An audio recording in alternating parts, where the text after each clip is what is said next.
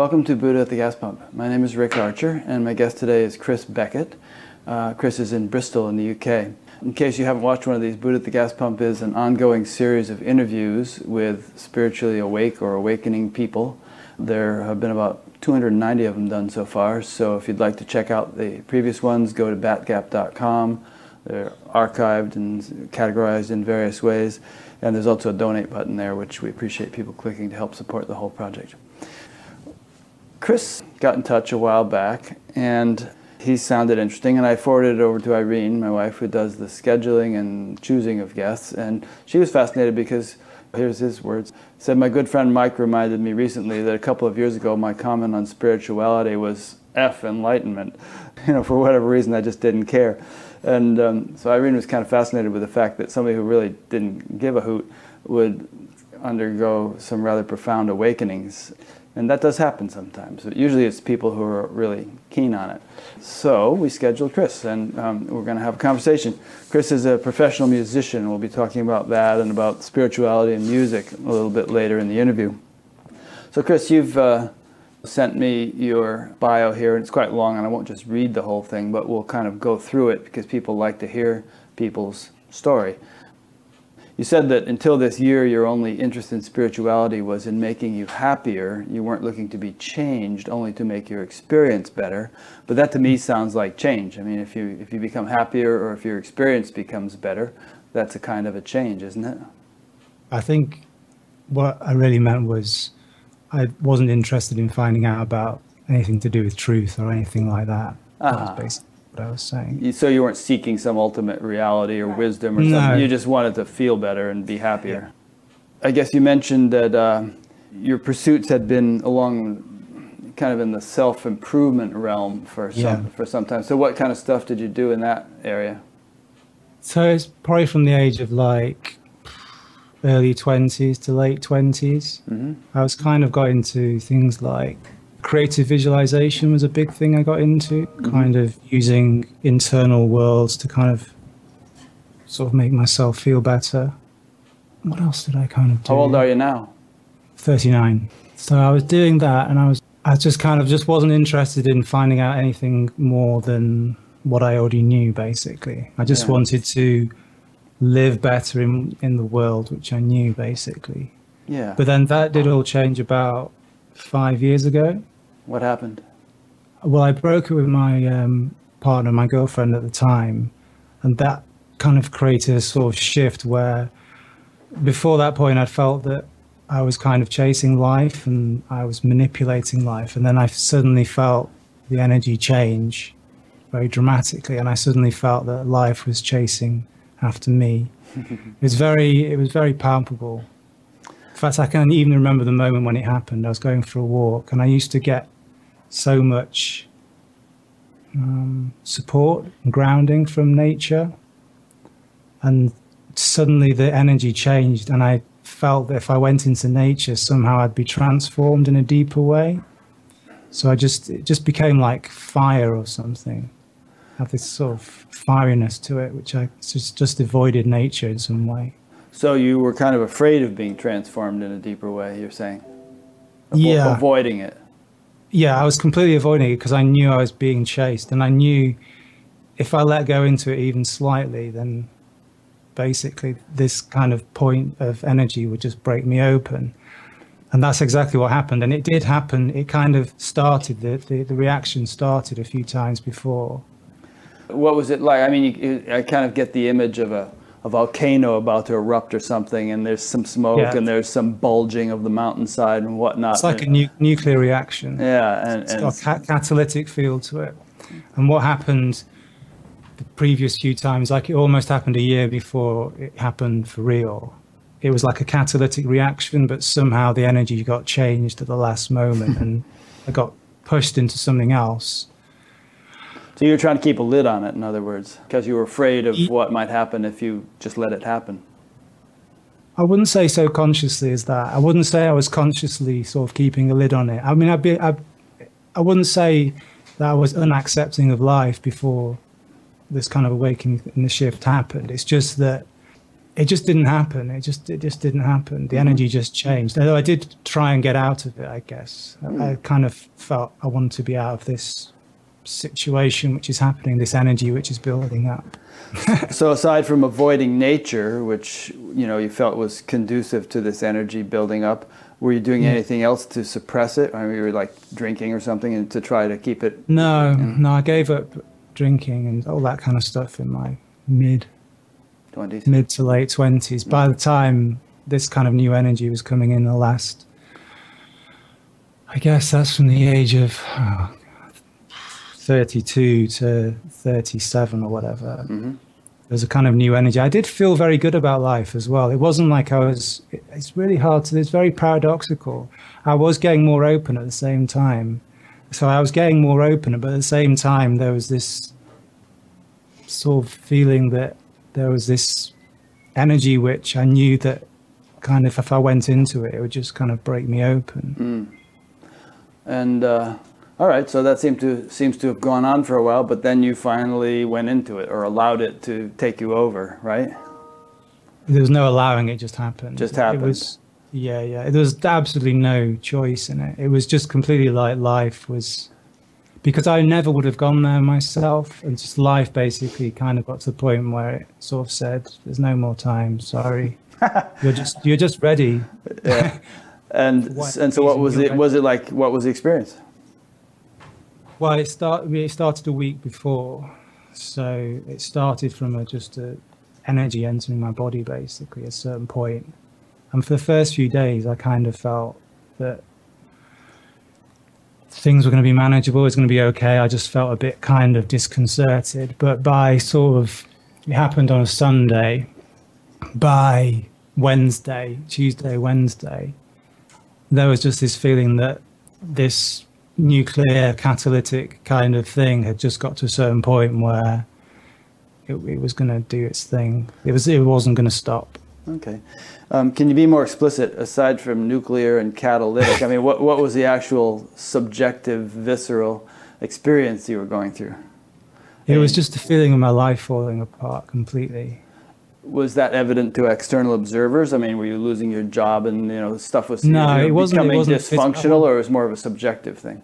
It all happened so quickly. It all happened in a few days. Literally in a few days, I went from my life's really okay to I can't live anymore with the way I'm living, basically. It was only, 3 days, 4 days. Well, how had you been living, and what was it about the way you had been living that was no longer livable? I really can't say. Just everything I mean, you're doing music and this stuff, probably a lot of the stuff you're doing now. So what actually changed? It was just everything just unwound. Just my whole sort of sense of who I was completely just started to unravel, basically. Yeah. And the only thing I knew for sure was I was dying. That's what I said to my friends. The friends I met up with, I just said I'm dying, and that was the only thing. I didn't know if this was going to happen or anything. I just knew I was going to die in some way. And they probably said, "What are you talking about? You're dying. You have cancer or something? What do you mean you're dying?" The people I talked to kind of were quite spiritual, so I think they had an insight into what was going on. They realized it was some kind of ego death. Okay, so there was this cathartic moment kind of bubbling up for you, and you felt it. You felt it coming. You must have. I kind of knew what was going to happen unconsciously, because I said to my friend Mike, who was the guy, I asked him to borrow the End of Your World book by Adyashanti, which I have read on the shelf back here. Yeah, which I'd read a bit of a year before and thought was complete rubbish. But he said to me, I was very insistent. He came round for dinner on Friday night and he said, "You need to bring this book with you." It was all very, I don't know, there was just no sort of conscious choice at that point. It was just completely like life was just completely pressing down on my entire life. Just had no sense of any kind of personal will at that point. And you weren't doing any spiritual practices or anything? This was just happening? No, I was avoiding them. I was avoiding meditating as well. Absolutely. Right. But you had meditated in the past? A little bit, yeah. Not much, here and there. I think to the spiritual insider, so to speak, someone who's been doing spiritual practices and reading spiritual books, they have a sense of what you're talking about, because the books talk about this kind of thing, and they may have had experiences like this. But like you said a minute ago about the Adyashanti book, you thought it was complete BS or something because it didn't relate to your experience. So there could be people listening who might have the same reaction to what we've been saying so far because you've been kind of vague and, you know, there's this thing that life was trying to take you over and your whole life was going to fall apart and you thought you were going to die. Try to like put yourself in the shoes of the kind of person you had been when you were first exposed to the Adyashanti book and thought it was BS, and try to help that person understand what was really happening in a way that they might be able to relate to. What do you mean from the point of view now what I know? Try to make it clear what you're talking about, because this can sound like a lot of gobbledygook, or it can sound very unclear to someone who hasn't had that experience. Yeah. It can sound like nonsense to somebody. Try to give a sense of what it was you were actually going through and what your actual experience was day to day and moment to moment. So my experience was I did feel that I was going in some kind of process, but I didn't have a sense that when this process would happen and how it would kind of culminate. So I didn't consciously think, oh, I'm having a spiritual awakening or anything like that. There was no conscious recognition of that. There was just this recognition that I was in this somehow deep process which is going to transform me in some way, and that was tied in with this sense that I was dying in some way, but I didn't have a sense of how I was dying. Paradoxically, I must have unconsciously or some very deep level realized what was happening because I borrowed this book from Mike and I was quite insistent on borrowing that book basically. So it reminds you of the old Dylan line, something's going on here, but you don't know what it is. Yeah, it was exactly that. Yeah. Something was happening, but I didn't quite piece it together in my mind. So it sounds like it happened over the course of a week or so, though, and by the end of that week, you did have a sense of what had been happening, and you kind of landed on the other side of it. So what was that like? Basically, on Sunday night, I was reading the book. And I'd read quite a lot of it already. I was probably halfway through. And I just read this line and it said something like, I can't remember what the line said, but it said something like, you're not your thoughts. And then something physically changed within me. It's like a kind of a connection in my brain, which kind of linked something together, which wasn't there. And there was just so much energy going through my body. And I just realized that my thoughts weren't true. But it wasn't a kind of, oh, my thoughts weren't true. It was kind of like saying it as this process was happening, this just energetic change which just started happening. So do you feel like prior to that you had always assumed that you were your thoughts, or you had identified that you were your thoughts, and then somehow that identification was broken? I'd never for a second, for some reason I'd never actually thought, what am I? Who am I? Who's this person? It just never ever occurred to me. Yeah. And that was the first time which I kind of looked. I didn't even look. It all happened in one moment. Just that sudden connection I just knew it wasn't true. And then the next question, because I just kept saying to myself, because there was so much energy going on and so much chaos in a way. It was very chaotic. It wasn't a calm sort of thing. And then after a while of sort of jumping on my bed going, oh my God, I'm not my thoughts. I then sort of started to ask the question, well, what am I? And then over the next sort of few days, I started to realize that somehow I was everything. And I started to look at pictures on the wall, and I started to realize that picture and the looking at the picture and me were all the same thing, all the same movement. It's interesting because some people go through years of trying to do Ramana Maharshi's self-inquiry and who am I and what am I and I'm not my thoughts and all this stuff, and can still feel kind of frustrated with that even after years of doing it. And here you just it just happened to you. I know. Yeah. I'm aware of that. That I have friends like that who've been long-term Buddhists, and they've spent their whole life sort of trying to find out who they are, look behind. It was just ready to happen. I've always been quite an honest person. I've always been honest about how I've been living in some kind of way. I did have a sense beforehand that I knew I was kind of kidding myself. And I'd had very sort of conscious moments of sort of diving back into that. I remember having memories of, okay, I'm going to dive back into this sort of pretend world where I'm pretending to be the person and everything. Were you able to? Yeah, yeah. But Yeah. perhaps, And this was a long time ago. This was in my early 20s. oh, early 20s, yeah. So even in your 20s, before this thing happened, there was already kind of a sense of, I am not just this person that everybody sees and that most people think they are. Not consciously, no. It wasn't a conscious thing. But it was something, some subliminal thing that was growing. Something subliminal. I kind of knew that. I Yeah. never thought that the world was concrete ever. And I always thought the world was endless in some kind of way. And I never really understood how people thought that the world was a thing. It just didn't make sense. But Yeah. at the same time, I had no kind of questioning. There wasn't the energy of questioning around that. Yeah, you just took it for granted. You weren't thinking about it much. I just took it for granted, yeah. So how long ago was this eventful week? 2 and a bit years ago. And so how has your life changed since then? Quite a lot, really. In what ways? Well, the first thing that really had to happen is I became completely honest with myself. And the Adyashanti books really helped with that, and the Adyashanti videos and his general teaching. So I had to really sort of become really sort of deeply honest with myself and really open as well. And sort of allow life to be kind of as it is and allow life to be messy as well. That was the big thing I learned from the Adyashanti teaching. So could you give us an example of how you might have not been honest prior to this and how you were different after? It was kind of, I just lost the ability to bullshit myself. Before I could kind of kid myself, but that just evaporated. And I had this real sense that if I wasn't honest with myself, what happened to me was so powerful, there was so much energy, and there was so much physical change going on that it would rip me apart. If I resisted, I had this real sense that I'd either go crazy or my body would just not be able to take it. Interesting. What kind of physical change were you experiencing? Well, I had a massive Kundalini kind of awakening a few weeks after that.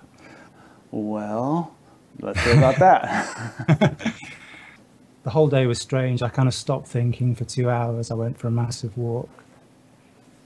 And then I came back and I lay on my bed and I just knew I had to focus on this energy in my body. And then my body went into a massive spasm. It was a huge spasm going all the way up my spine, and my spine was doing this. My head was moving. There was nobody there, but it would have been very, very frightening to look at because my head was spinning. Hauled you off to the ER. Well, I think if somebody would have touched me, they would have been like flown across the room kind of thing. Because my head wasn't moving like this. It was moving at like 100 times a second. Wow. It really, I mean, I thought I was going to die. I wasn't sure where I was going to die. I mean, it was terrifying, but my body relaxed. But within that relaxation, I was like absolutely terrified.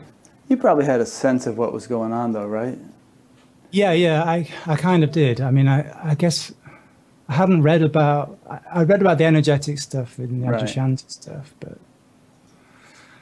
yeah, I kind of knew what was happening on some body level. So how long did that last, that episode? 10 minutes or something. How'd you feel afterwards? Different. I didn't feel particularly different, but I felt it would kind of lead to kind of a big change within my body or something like that. I kind of sensed that it opened a doorway, which is kind of what's happened. And then I had loads of crazy stuff with breathing, and I was stopping breathing, and there was lots of really crazy stuff going on with that. And, sure.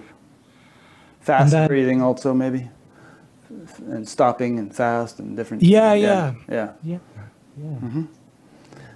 And then the world went black as well for a few minutes. You mean your eyes were open but you couldn't see anything? Yeah. My eyes were closed and they went black, and then I opened my eyes and there was nothing. As you're probably aware by now, a lot of this stuff is in the literature. You know, people have had experiences like this for eons, and so something good was happening. But you know, when this kind of thing happens to a person who has no inkling of what it is, it can be pretty scary.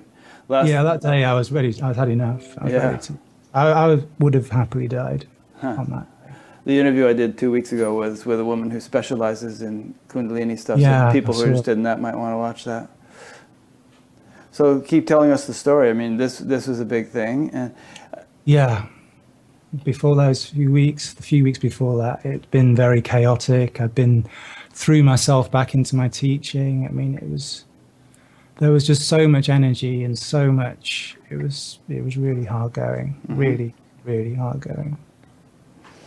It felt like I was in the middle of a hurricane. Do you feel like you're kind of more acclimated or integrated? Yeah, now? I mean, a lot's happened since, and that was the first few months. That was the first 3 months were the most chaotic, and then it's definitely changed. Yeah.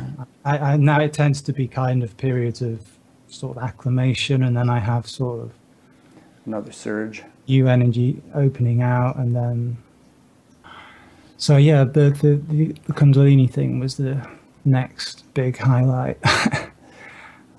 Over those few weeks and months, there was more of a conscious kind of unity sense. That sense of unity grew, and so the sense of no separation. I never got this kind of you are consciousness thing. That just didn't sort of happen.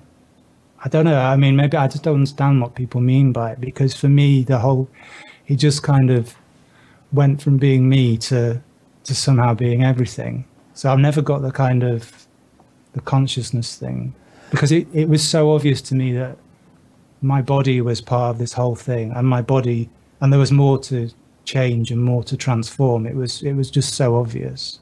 I just felt it within myself. I just knew I just knew there was more. It was kind of self-evident somehow. Well, I think the you are consciousness thing is, you probably have that experience, but you're kind of not seeing it or understanding it the same way that people describe it. I know of cases where people had been very deeply versed in spiritual literature and teachings, and then had an awakening which totally freaked them out, because their preconceptions about what it would be based on reading that literature differed so much from what it actually turned out to be that they didn't put two and two together and realize that, oh, this was what I've been looking for. They thought there was something wrong with them or something. But when you say that, you look at the refrigerator or you look at the picture on the wall or something, and there's a oneness with it, what is that oneness? It's not that the refrigerator is flesh like your body is flesh. On what level is that oneness?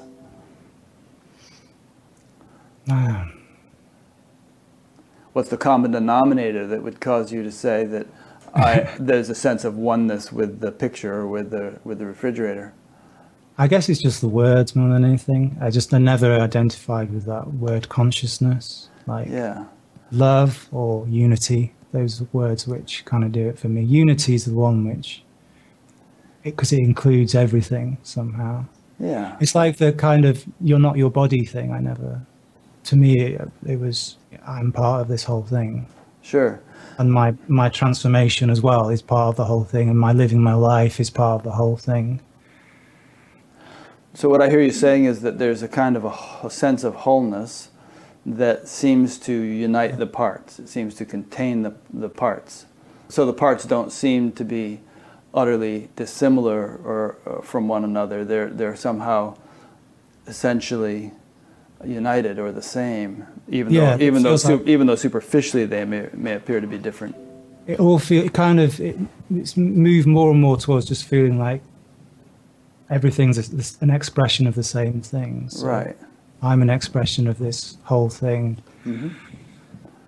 The microphone's the expression of the whole thing. My friend's the expression of the whole thing. This meeting with this person that's difficult is an expression of the whole thing. This difficult thing, this difficult energy, this nice energy, it all seems to be an expression. Yeah. Yeah, kind of like waves on the ocean or something. They're all expressions of the same thing. Yeah. Yeah. So I would suggest that this mysterious consciousness thing is actually the whole thing to which you're referring, of which all these things are expressions. And the point is that consciousness is not an object, so you're not going to identify consciousness the way you would identify a chair or a dog or something like that. Consciousness is kind of the knower or the seer, and it doesn't see itself just as the eyeball doesn't see itself, but it's that by which everything is seen. So maybe that's where the confusion is, that there's some expectation of, where's this consciousness thing that everybody is talking about, but you're actually having that experience of the unity of things. It's because it doesn't kind of capture the intimacy, because there's this such massive intimacy with everything and every situation, and everything's just pregnant with this intimacy. And the word, for me, in my mind, consciousness, feels like soup or something. I don't know, something. It just doesn't get the feeling. It doesn't have the right connotations for you. Yeah, it doesn't get a sense of it. And maybe it has an objective kind of connotation that doesn't seem appropriate.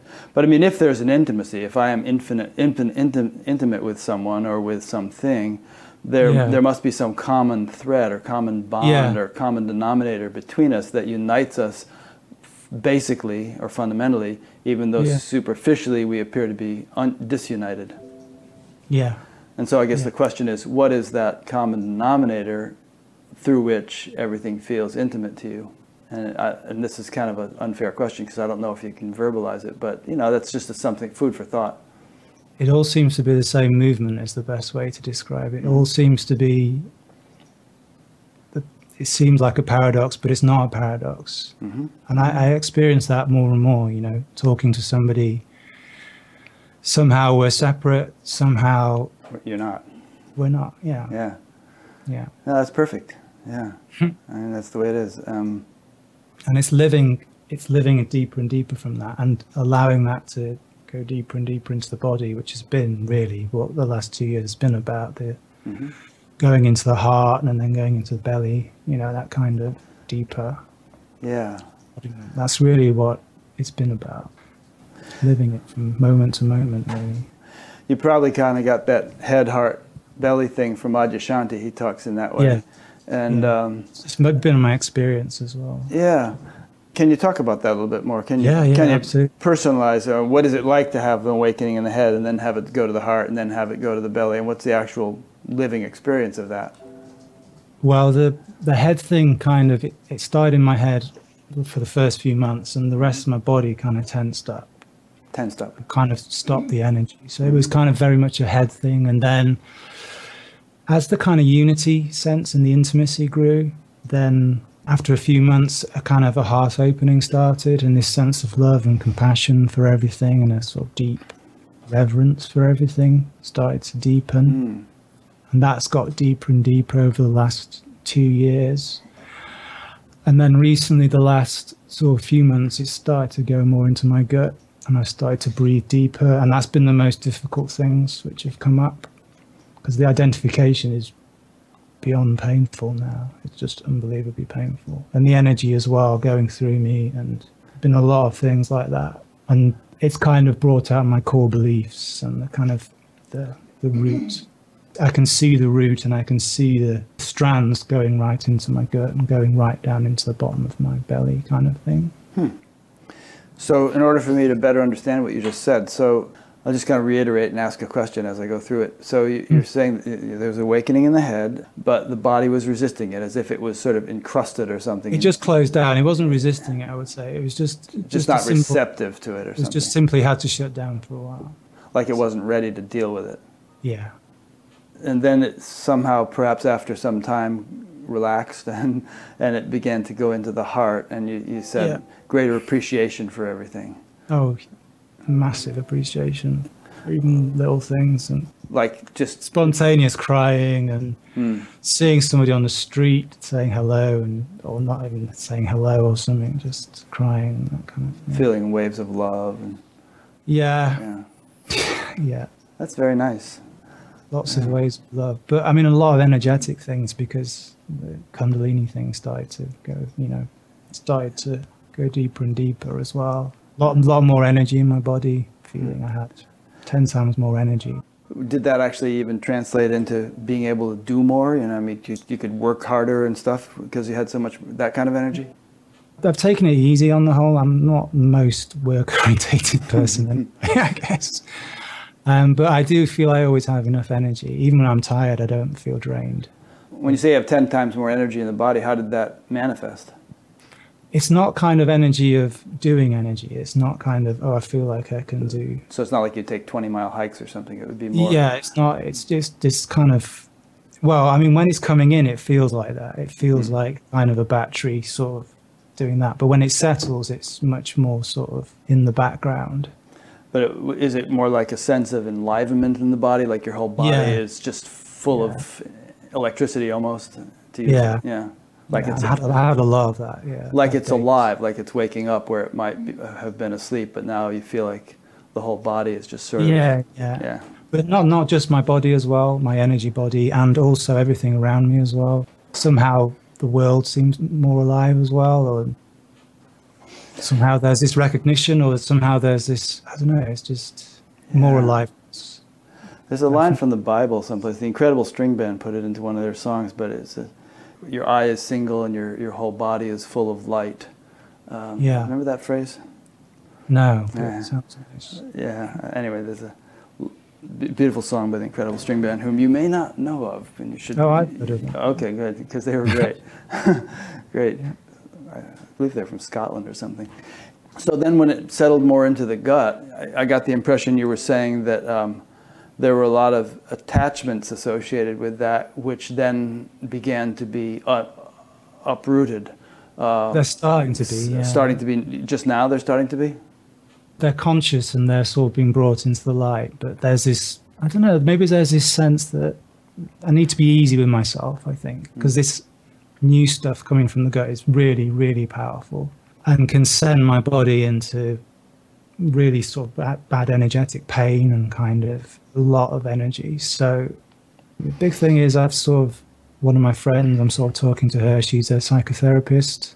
So I'm sort of, that's been quite an important development over the last few months. Mm-hmm. But there's just this essential core strand that somehow there's something wrong with me. And that essentially feels like if that was taken away, then I basically wouldn't have a clue who I was without it. So it feels like everything's wrapped around that kind of somehow, even the positive stuff. Let me understand that better. So you're saying that there's some kind of deep-rooted sense of there being something wrong with you. Yeah. And that it's kind of universal and personal at the same time, isn't it? Right. I think maybe that's what the Waking Down people call the core wound. Yeah. And Charaka Samhita, which is a text of Ayurveda, calls it the pragyaparad, or mistake of the intellect, but it's said to be the sort of fundamental misalignment or something, I guess you could say. That's exactly how it feels. Yeah. And what you're saying now is that since this awakening kind of sank into the gut, that's being worked on. Yeah. I didn't realize I was there until a few months ago when I had a massive energetic difficulty and huge waves of shame coming up. Never really experienced much shame, particularly. Interesting. And then that whole sort of, and I could just see the whole system. It was a great relief, actually, for it to all come out. And it just felt I just started to completely understand why I did everything and do everything, why I go about everything in a certain way, why everybody else goes about everything in a certain way. It's just obvious. Interesting. So, I mean, the implication of what you're saying is that, obviously this doesn't apply just to you, but that everybody is carrying around a lot of stuff, and awakening can be a kind of a solvent which begins to dissolve that stuff and begins to process it. My sense from the start was everything would come out. Yeah. I didn't get the sense that I could get to a point and just sort of, there's just so much energy. I just feel not so much effortful now, but I feel I'm being sort of pushed forward still. Oh, yeah. Whereas the forward, I was definitely feeling I was being pushed. I don't think there's any end to it. In fact, speaking of Adyashanti, I was just listening to a nice interview he did with Tammy Simon of Sounds True. She's got this series out about interviewing 34 different people about what waking up means. And Adi was just saying that, his major awakenings took place 20 years ago, but Yeah. It's just still this never-ending process that's going on. Deeper clarity, deeper appreciation, and so on.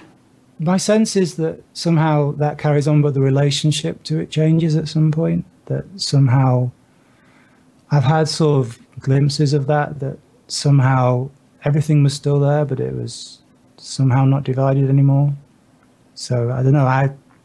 I've had that sense from the start that somehow I feel there's this energy that needs to work itself out within my system. Yeah, I don't know. I've always had that sense that somehow that kind of non-division is part of the process, but I don't think the process ends at that point. I think your relationship with it changes. I think that's the difference. It's not like an end point where it's just, somehow the relationship changes with it. I don't know, it's quite vague, but in a way I've had that kind of deep sense. Yeah. It's from the start. I think that one confusion that comes in is that consciousness itself, or the absolute, if we want to call it the absolute, doesn't change. And so when people get kind of grounded in that, there's the sense of, well, this can't be improved upon, this, because it doesn't change. Yeah. So there can actually be a sense of, I'm done. What more could there be, because this isn't going to change. But as Adyashanti was saying in that interview with Tammy, he was saying this is sort of an egotistic hiding out in the transcendent, and that there is actually no end of possible transformation in terms of one's embodiment of that, or living of that, and the refining of the instrument, we might say, through which that is lived. Yeah, I completely agree. Yeah. It's got to carry on. Everything carries on, doesn't it? Until it doesn't carry on. Yeah. This is just another thing which will carry on, isn't it? Yeah, which is good. It's like, why would you want it to end?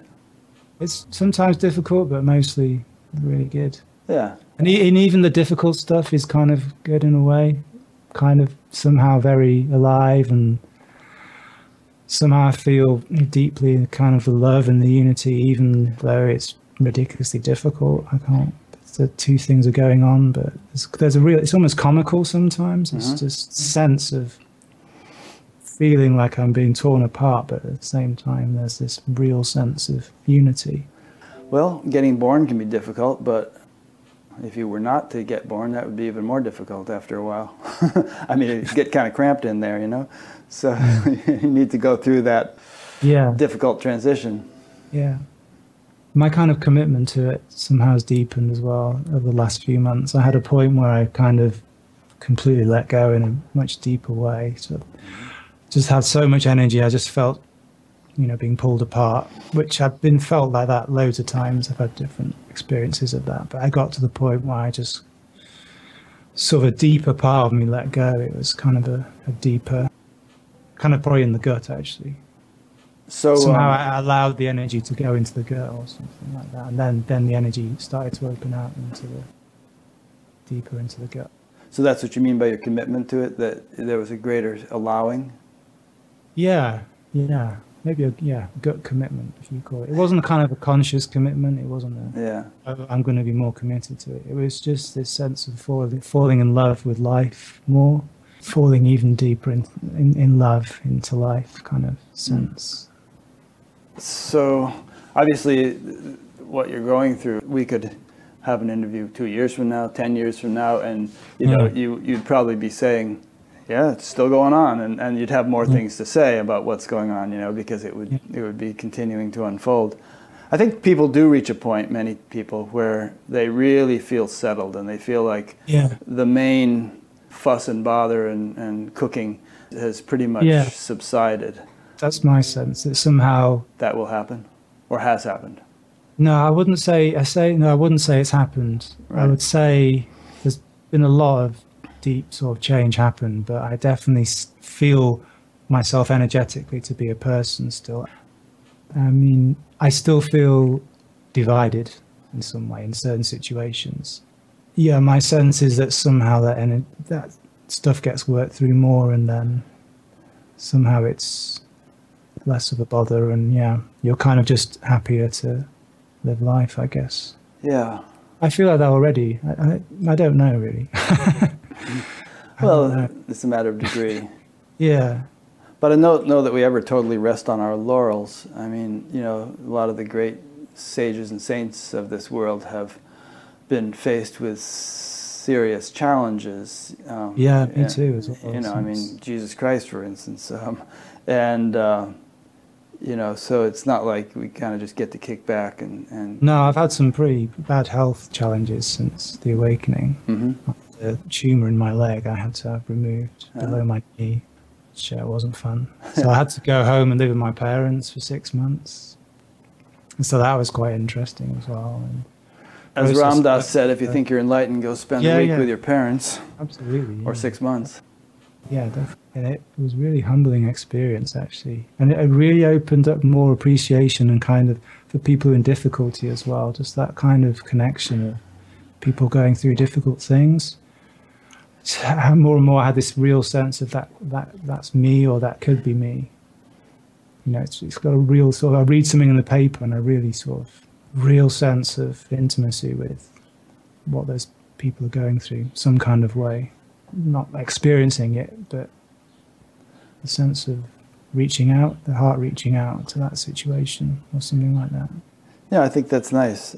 There's a lot of people who read the paper and they think, oh, those crazy Muslims, or those crazy, this and that, and all those gay people, or, there's just a lot of judgmental stuff. And personally, I think that spiritual maturity brings with it a greater sort of compassion and acceptance of whatever anybody's going through, just to sort of like, there, but for the grace of God go I, Yeah, and that was a situation where I had to really sort of accept more and more. And the situation was fine. I got really good health care and had the operation, had it removed. It was a benign tumour as well, so that kind of thing. Good. Can't jog anymore, put it that way. But Ever? No, there's hardly any cartilage left. Oh. Maybe you can bicycle. I can bicycle, yeah. I can walk as well. In your notes here, you said, I sense it will take a while to get integrated or cook what has happened. In some way, I am left mystified by why it happened this way to me. Yeah. It has been like I have been pushed through this process, and the pusher is saying, no time now, you can catch up later. And who knows where it ends. There's less of that sense now, but that was definitely the sense at the start. It felt like being pushed through a fast track or something.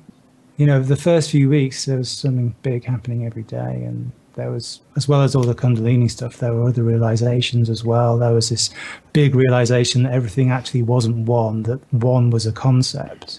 And that wasn't an intellectual thing, that was a kind of felt sense. And I got to this point where I sensed that it wasn't one, it was undescribable. And then suddenly the energy changed and I felt the sort of world shift. And, I had that sense just before my awakening as well. The kind of the walls moved kind of thing. That I felt the energy shift or something. And then I had that sense then as well. That I guess it was essentially a kind of deep realization that everything is undescribable and everything is. It was very palpable, but it's very hard to put into words. I have a sense, and maybe it's just a philosophical rationalization, but just as we were just talking a few minutes ago about the never-ending quality of evolution, how it just goes on and on and on, I kind of look at it from the big picture in terms of, multiple lifetimes. I just feel like our little time, if you took your arms and stretched them out wide and let that represent the history of the earth, then one swipe of a nail file on your fingernail would pretty much wipe out all of human history. So the human lifespan is a tiny thing, and yet there are all these scriptural references to the fact that we really are eternal. I don't think those are just referring to the absolute being eternal. It's referring to our existence as a jiva, as a soul, being eternal and continuing to evolve over time. So when I meet someone like you, I kind of have a sense that, well, who knows what you've done in the past, to ready yourself for what you're experiencing now. You could have spent 100 lifetimes in monasteries or whatever, I don't know, but I don't think this stuff just happens accidentally to some people and not to others. It's sort of just appropriate to the level of evolution that you came in with in this life, and it was more or less inevitable that this kind of thing would begin to blossom in your experience when it did. Yeah, that's definitely my sense. I almost have this sense that somehow they put the wrong head on the wrong body or something like that. Because, yeah, I've never been interested or curious at all, but yet... You didn't have to be. Yeah. I didn't have to be, yeah. There was this ripeness, it was ready. Yeah. But more than anything, I think it was the honesty. There's always been a sense that I couldn't sort of contain myself, even in my 20s or teens. I had this sense of, I don't know, I just couldn't put on a show or something. I just couldn't sort of batten all the hatches down. Yeah. And if I tried to do that, everything just would spill out. Kind of forced me to be somehow honest with myself. Well, that sounds really good. I think we could all use more of that. Well, honesty is, kind of the routine in a way, I think, Yeah. The more honest you can be with yourself, the more, it's more kind of the energy of being honest. It's more kind of the gesture of being honest with yourself that makes the difference. You don't have to actually do anything. It's just the way you sort of touch upon life somehow. Just how you sort of. Well, since you consider this to be such an important point, honesty, let's dwell on it for a minute and try to get a better sense of what you're talking about. So, can you think of an example where you weren't quite so honest with yourself as you would like to be, and then contrast that with the way you prefer to function? Yeah, I mean, I guess sort of in my early 20s, even though there was this sense that I couldn't pretend and I had to be in some level honest, there was in some way this sense at the same time that I was putting on this show. The two things were sort of happening at the same time. There was something false about the way you were behaving? Yeah. But for me, I have to be honest, at that time, it didn't feel, oh my God, I'm being dishonest with myself. I never really not until my sort of 30s had a kind of visceral problem with honesty. That kind of started to take over in my 30s, I think, my early 30s. Yeah, my 20s, I was kind of happy to sort of pretend. I kind of liked it. Well, how would you pretend? I mean, what were you doing? Just sort of putting on a kind of... Putting on a show. Persona. Kind of You're assuming a persona that wasn't really you. Yeah. For me, it was being an artistic person. So it would be a persona, and it would be a way of defending myself, And it'd be a way of excusing things away and glossing over certain things in my life and certain experiences. Just a way of hiding from things. Well, you're an artistic person now. You're a musician. We'll be talking about that. So how is the way in which you are an artistic person now, and presumably an honest one, different from the way in which you were one in your 20s and it was some kind of facade for you? I guess it's happened by degrees. That kind of, the transition from being a kind of musician where I was believing I had to put on some kind of act because who I was wouldn't cut the mustard. That kind of transition has happened over the last 14 years I've been doing music and playing music and teaching music. So the teaching the music has been probably one of the main things where my kind of honesty has been developed and cultivated. Well, I don't know if this is what you're talking about, but I mean, I can think of examples of musicians who were very much into their image, or who are very much into their image and projecting a certain, image which you probably wouldn't see if you saw them backstage, and others who, they come on stage and what you see is what you get. Maybe like James Taylor or something. He just seems to be, not putting on any airs or trying to be anything other than who he is. Is that the kind of thing you're talking about? Not so. I've never been an extroverted person. So what I'm kind of talking about would be probably quite subtle things and just subtle things within interactions. So kind of very low level stuff, not kind of, inventing a sort of stage persona or anything like that. And that would just feel uncomfortable. It would have always felt uncomfortable as well. It's not my personality. My personality is quite quiet. It depends. I mean, sometimes maybe a little bit more outgoing, but mostly quite quiet. But, that persona was definitely still there, just quietly there. When you see other people and interact with other people, Do you get a sense of the degree to which they are being honest or not in the way that you're describing? Yeah. To varying degrees, like some people seem like really at varying points on the honesty scale. Yeah, it's really obvious when somebody's honest. The energy changes. You can just see it. I mean, I don't physically see the energy, but I sense the change in the energy of the person, change in the energy within me as well changes. Just something lights up within both people when there's honesty going on. But there's different degrees of that. It's not, people are honest in different ways, and people can be not forthcoming in some way in an interaction, but, quite open and free in another aspect. You mentioned that you broke up with your relationship before this awakening happened. Have you gotten into a new one now? Yeah, I've got a boyfriend now. How's that going? Really good. I've been going out for about 6 months, 7 months. Is he also into spirituality much, or? Yeah. Yeah. It's very important to him. Yeah. Great. Has he had any sort of awakening himself?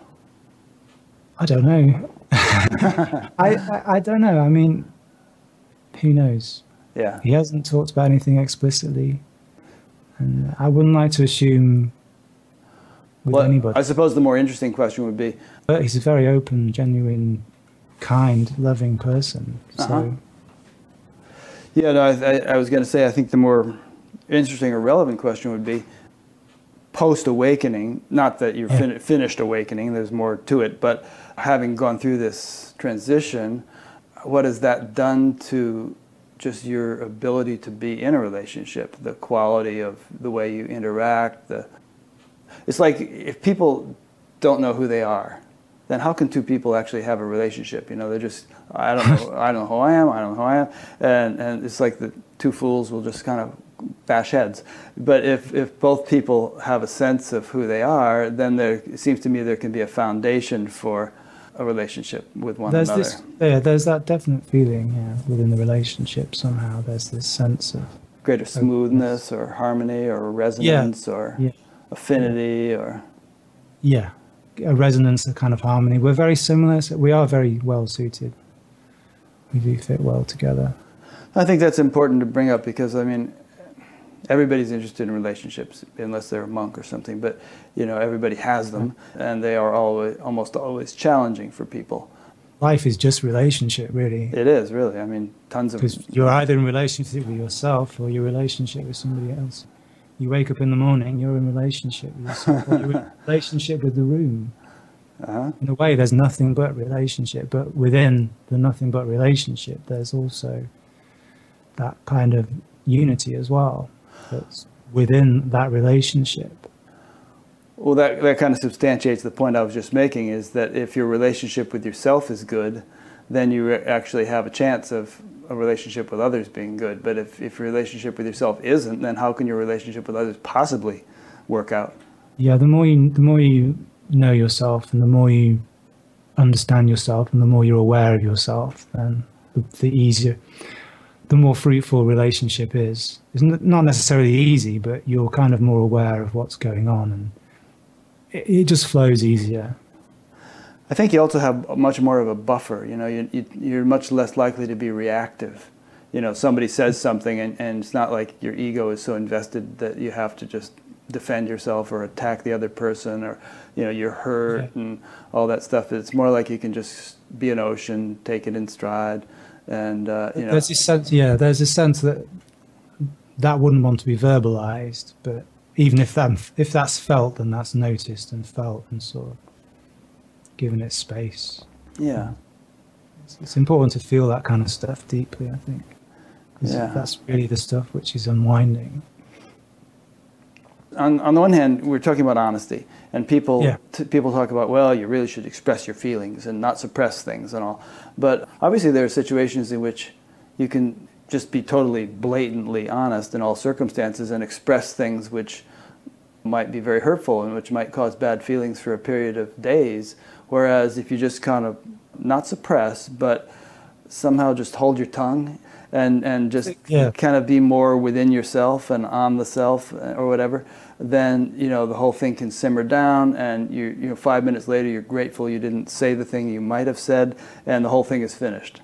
I think it's being in tune with yourself. That's the important thing. So when you're in relationship with when you're talking to somebody or meeting somebody or anything, if you have more awareness of what's going on with you, then that kind of honesty won't come about, because you'll realize it's not actually honesty. It's something else. It's a reactive thing. Yeah. And you're just reacting, allowing that. I mean, sometimes that may happen, but 90% of it is sort of being aware of it. And then the energy doesn't just jump by itself. Yeah, I understand what you're saying. I think it's really important. One way of looking at it is, let's just pretend that we're an ocean, and things bubble up from deep in the ocean, and ordinarily we don't become aware of them until they pop out on the surface. But if you could sort of be aware of the full range of the ocean, not just the surface level of waves, then you catch things just as they begin to emerge, just as they begin to bubble from the bottom, and you can kind of like deal with them there, so to speak, rather than have them become fully exploding bubbles. Does that make any sense? Yeah, there's a lot of truth in that. Yeah, it feels like there's a lot of truth. Yeah, there's more of this sense of you're seeing the whole process. And yeah, exactly. Very much. I can feel I can feel this energetic core contraction. I can feel when that's triggered. That's what I'm trying to say. Yeah. Yeah, that's a good phrase. Feeling the whole process. Before I didn't sense it would still be triggered, but there'd be this confusion, I guess. Yeah, it's like, where did that come from? Yeah. Now there's like, it's come from there. Yeah, because you're aware of the deeper mechanics of what's going on. Yeah, I can feel it being pinged and being sort of awakened. Yeah. Well, that's great. That phrase of when Christ was being crucified, "Forgive them, Father, for they know not what they do." It's like, I think pretty much everybody, but to varying degrees, has all kinds of stuff going on that they're not aware of, and it only sort of becomes evident when it bursts out in some sort of speech or action. But what you're saying, I think, is that there's a sensitivity and an attunement to the deeper mechanics of what makes you tick. And so things don't take you by surprise. They don't sort of take you unawares.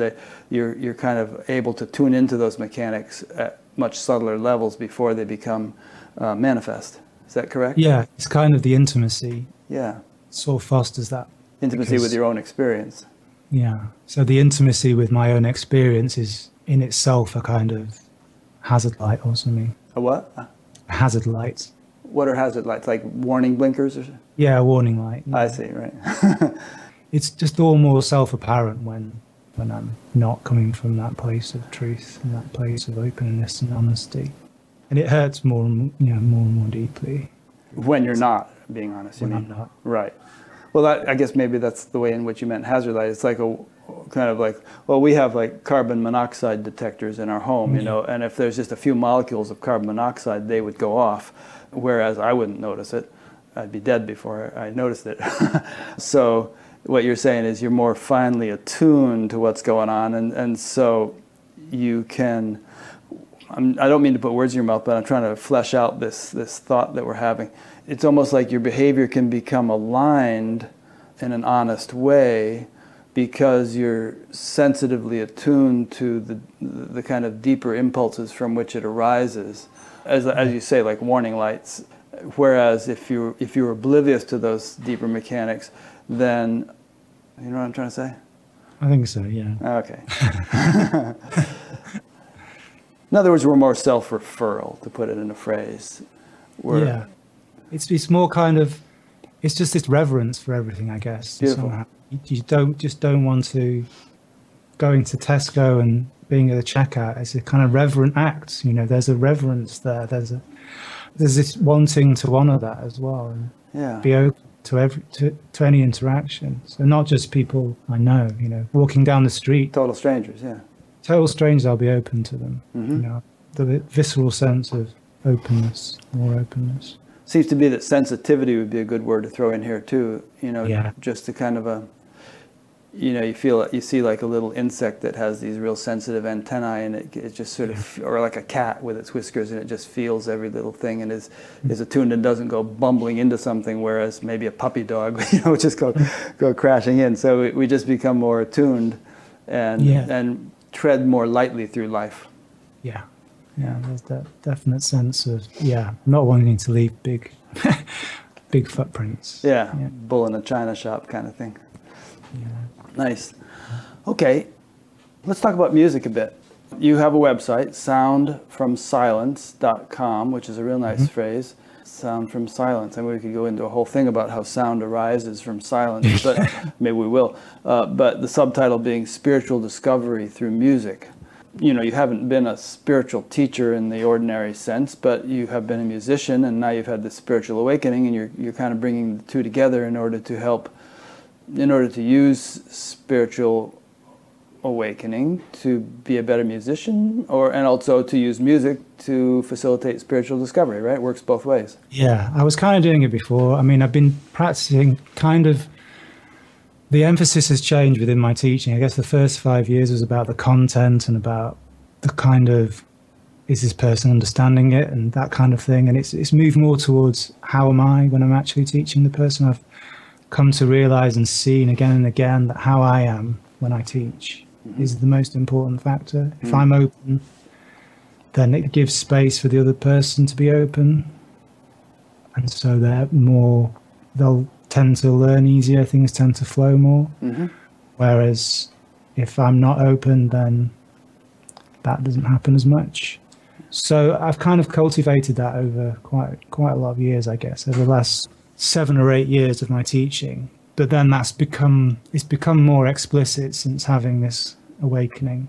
And I've had a few students who are having lessons more explicitly for that kind of reason. You know, it's a spirituality and music lesson at the same time. So there's this real desire of wanting to be there for people if I can. I really, really feel that very deeply, very strongly. And this just kind of feels like the way that I can sort of offer support for people, because the music teaching, I've done that a lot. I've done it for 13, 14 years. So I can kind of do that quite easily, quite fluidly.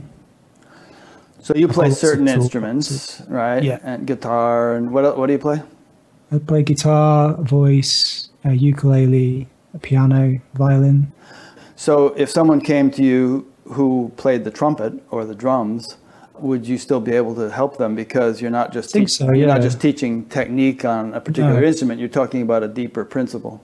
Yeah, really what it's about is giving person space and pointers to start to sink down into their body when they're playing, because the reaction for people almost always when they start playing an instrument is they get the instrument and everything just goes whoosh, straight into their head, and there's just everything's in their head, and they're looking out. You can see it they're looking out from their head almost. It creates a really sort of dry loop, and it's very unsatisfying. It's giving people the space to allow them to sink deeper and deeper into their body. And then there's more of a trust in what's happening, and things flow more. And things like mistakes tend to ruffle them less, and that kind of. So I used to be a drummer when I was a teenager. I used to play in bands. So if I came to you, what sort of things would you do with me to help me be a better drummer? Well, I mean, we'd actually learn stuff. I mean, we'd actually learn sort of, if I was teaching guitar, I'd actually teach somebody some songs or whatever, and stuff which they wanted to learn, and stuff which they were inspired by. But more than anything, it's just being with the person, and you're just giving people the space for them to allow their body to relax more. I mean, it's a simple. Are you talking about a transmission kind of thing, where just sitting with you in your presence because you're kind of settled in the self, or in? I would say that's part of, But there's also, ways of getting people to. I mean, the big thing is getting people to keep going, because the big thing that happens is people get looped into mistakes. So they have a mistake, and it brings up within them some kind of real sort of stuff. And then they go into the mistake again and again, and they get drawn into the energy of it, and they get stuck on doing D or something on the guitar, or G, and they go, I hate G, I can't do it, and they get drawn into it again and again. And part of my job is to keep them going, to keep so they can see the bigger picture. So they're not constantly getting drawn into that, because what's happening is the energy's going back into their head, and they're... Yeah. So you said on your website that you deal with people with all different levels of expertise and experience. So, what if Paul McCartney were to ring you up and say, "Hey, Chris, can you do something for me?" Would you say, "No, you're way out of my league," or would you feel like, "Yeah, let's get together. I could actually perhaps help you take it a step further," but believe it or not? I have no idea, if I'm honest. I have no idea if you rang up and said. I think there's always room for more and more honesty within music. There's always more and more room for more of the communication, more of the openness. You can't sort of have a limit on that. Yeah. That's my experience as well, deepening honesty with the music I create and the music I play, that kind of thing. And you would feel confident, even with somebody like that you could help to facilitate a little bit another shade of honesty, or... I'm just taking him as an extreme example, I have no idea what I would do in that instant. I mean, I'd definitely be curious. Yeah. But I would say most of the people I teach just tend to be...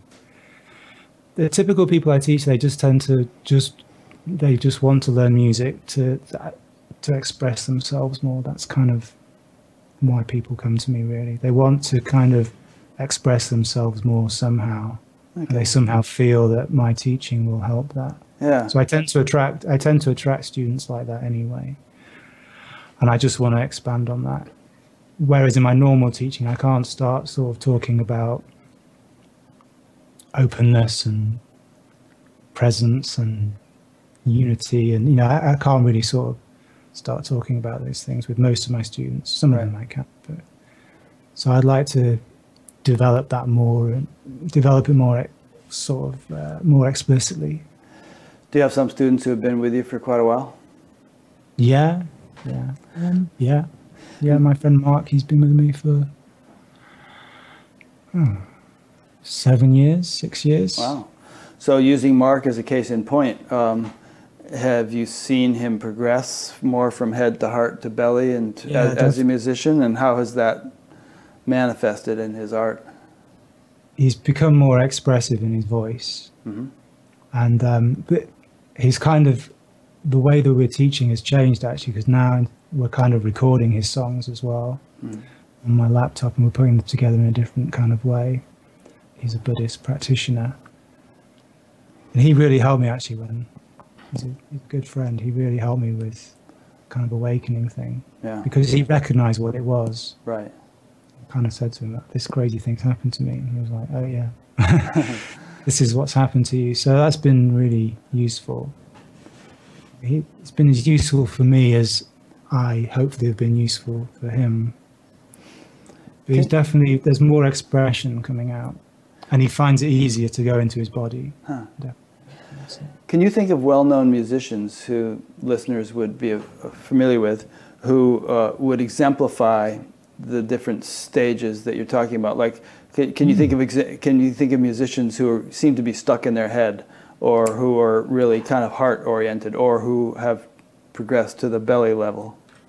Okay, so the heart one, I would say, you heard of Bon Iver? You have to take me back to the 60s. but so, okay, probably people know who that is. I wouldn't, but... Okay, well, in a way, I would say Bob Dylan was both the head and the heart. Well, maybe all three, actually. How about Donovan? You ever listen to much Donovan? Donovan, I would say, very mostly guy. Head. Really? Huh.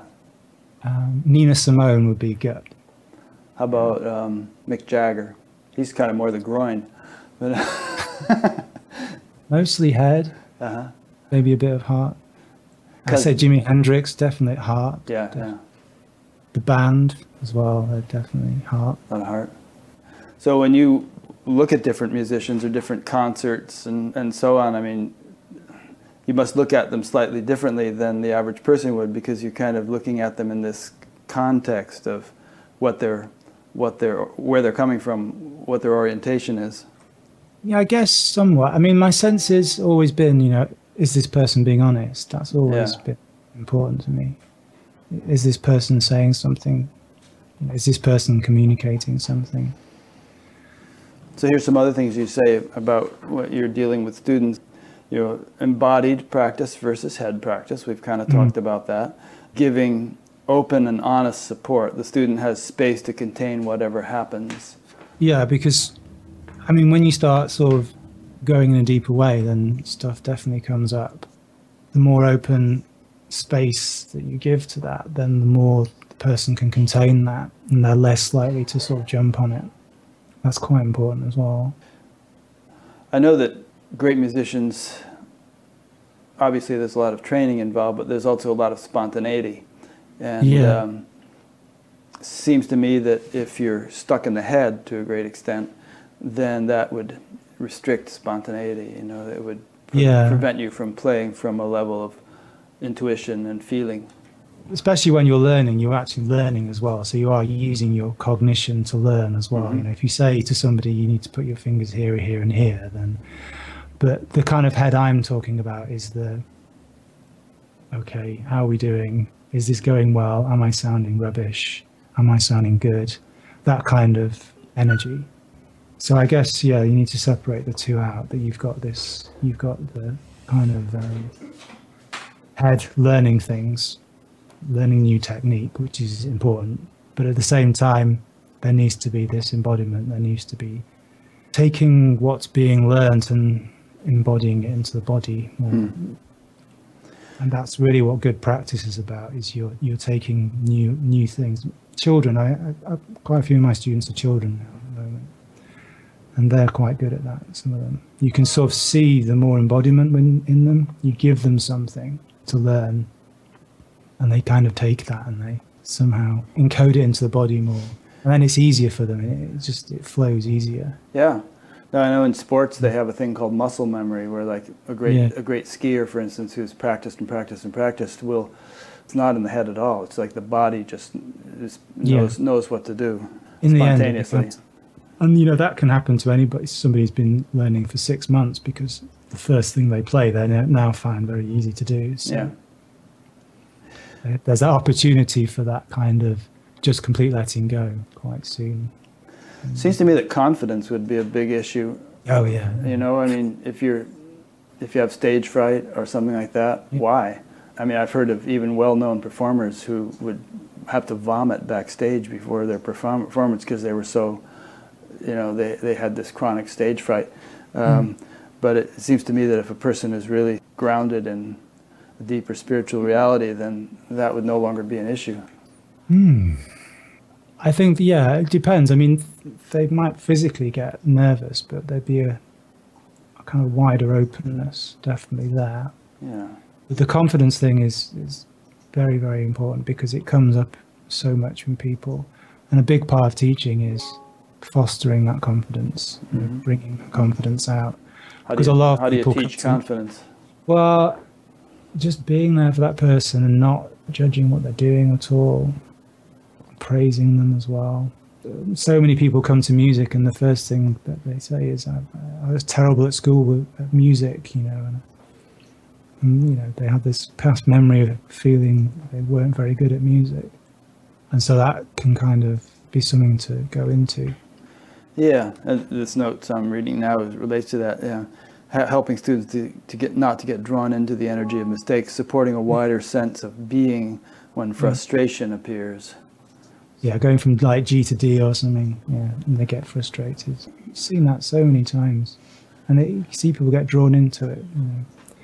So it's important to get people to keep playing. I constantly say to people, keep going, keep going, keep going, because there's this real tendency for them to go, oh, it's not perfect, or oh, there's a mistake happening here, and they get drawn in. And it's just not, most minds don't want to kind of just keep going, so you have to keep pushing people out of that and get them to keep going, because that's where the flow is. When you keep going, then the flow happens. And then if you keep stopping and starting for mistakes, then you're just constantly reinforcing this. Oh, I've stopped. Oh, there's a mistake. Oh, I've started again. But so many people do that when they learn music. You have to keep going. Even if you don't feel like you can keep going. It's kind of important too. Yeah. In addition to teaching, do you perform professionally and record and stuff like that? No, I do record music. Mm-hmm. I record electronic music. So I record sort of modern, classical, composed electronic music. Oh. You have any up on YouTube or anything? I've got a SoundCloud page. Yeah, you should. Well, send me a link to that. And I'll put it Okay, up on, or if you haven't already, and I'll put it up on Okay. on your thing. People can listen to some. I paint as well. Ah, you should send a link to some of that too. Oh yeah, you have. It's mkbrd.co.uk. Oh, right. I don't know if that website's still up. Oh, maybe. I don't know. You sent me that link. I think that was a long time ago. So knowing when to give guidance, when to sit back. That was your final point. Sounds like you're as much a psychologist as you are a music teacher. Well, I've become more and more hands-off with the teaching because I've done it so much and it's so second nature that I don't have to do much when I'm teaching. I don't have to kind of jump in, and it just tends to be a little bit here and a little bit there and a little bit there. So that just gives me a lot of space to be with a person. Sometimes that's just allowing the person to have a period where they're sort of going into doing something. And you just feel, okay, I'm not going to interrupt this. What percentage of your teaching is in person there in the UK, and what percentage of it is over Skype? Actually, I've only got one Skype student at the moment. Is it very easy to do over Skype? Yeah, I've had quite a few Skype students. The only thing you can't do is play at the same time. Right.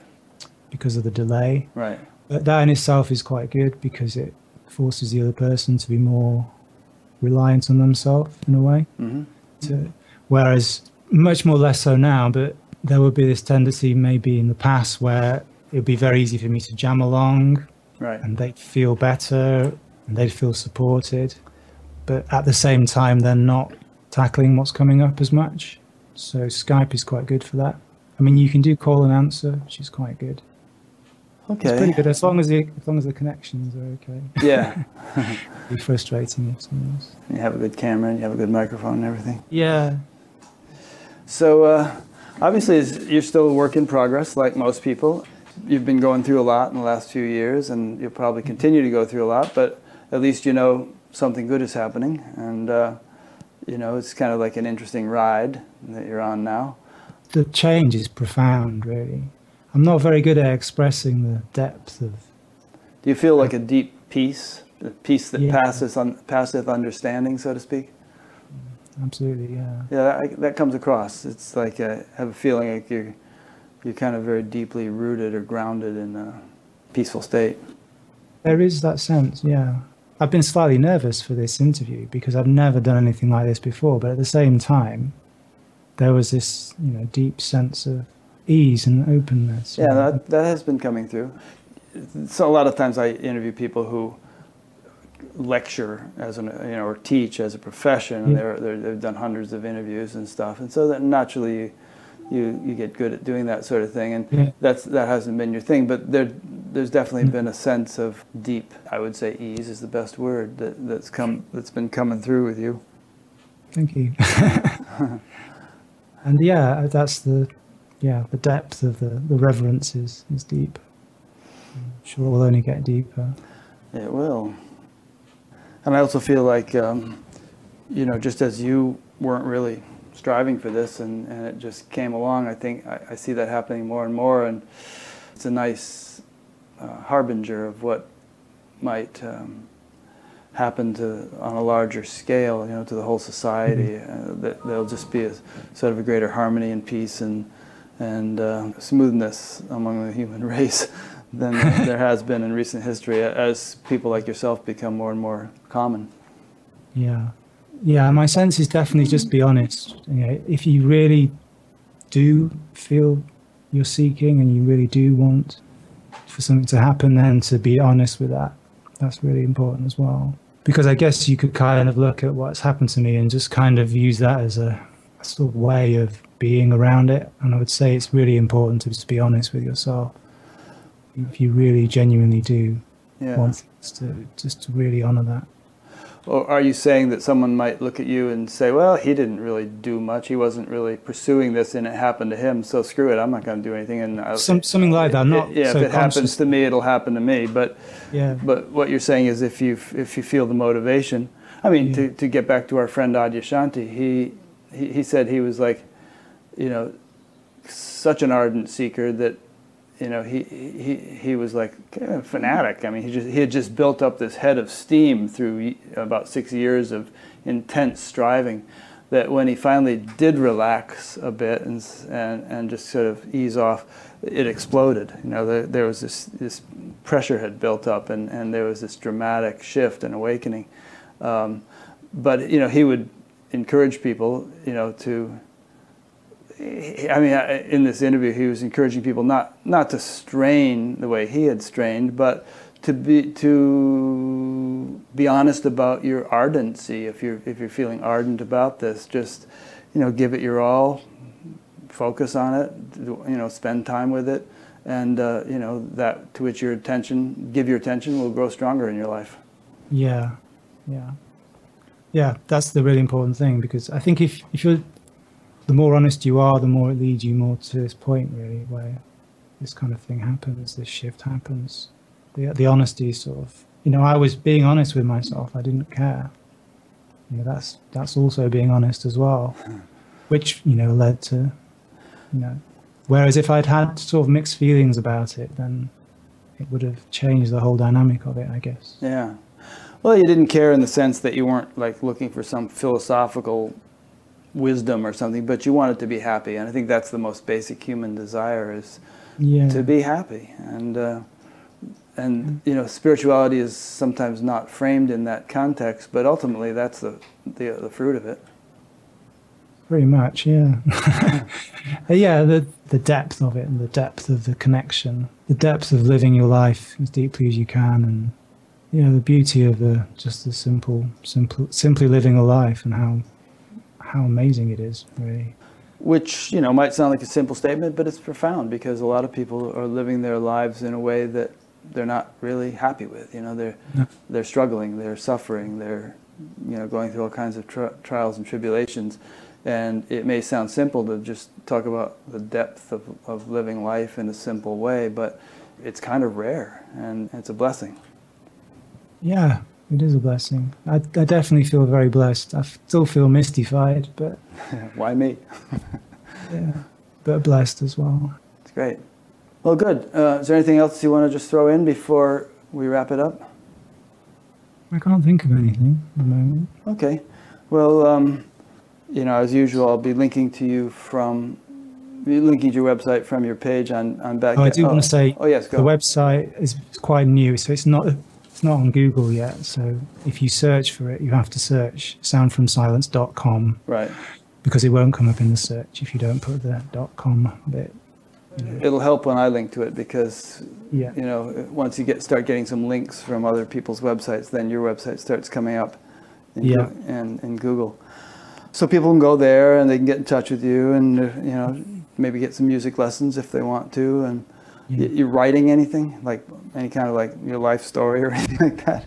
No. Okay, don't worry about it. Just the painting, the model making, and the music, and the teaching. Okay, good. Well, thanks, Chris. Yeah, thank you very much. Yeah.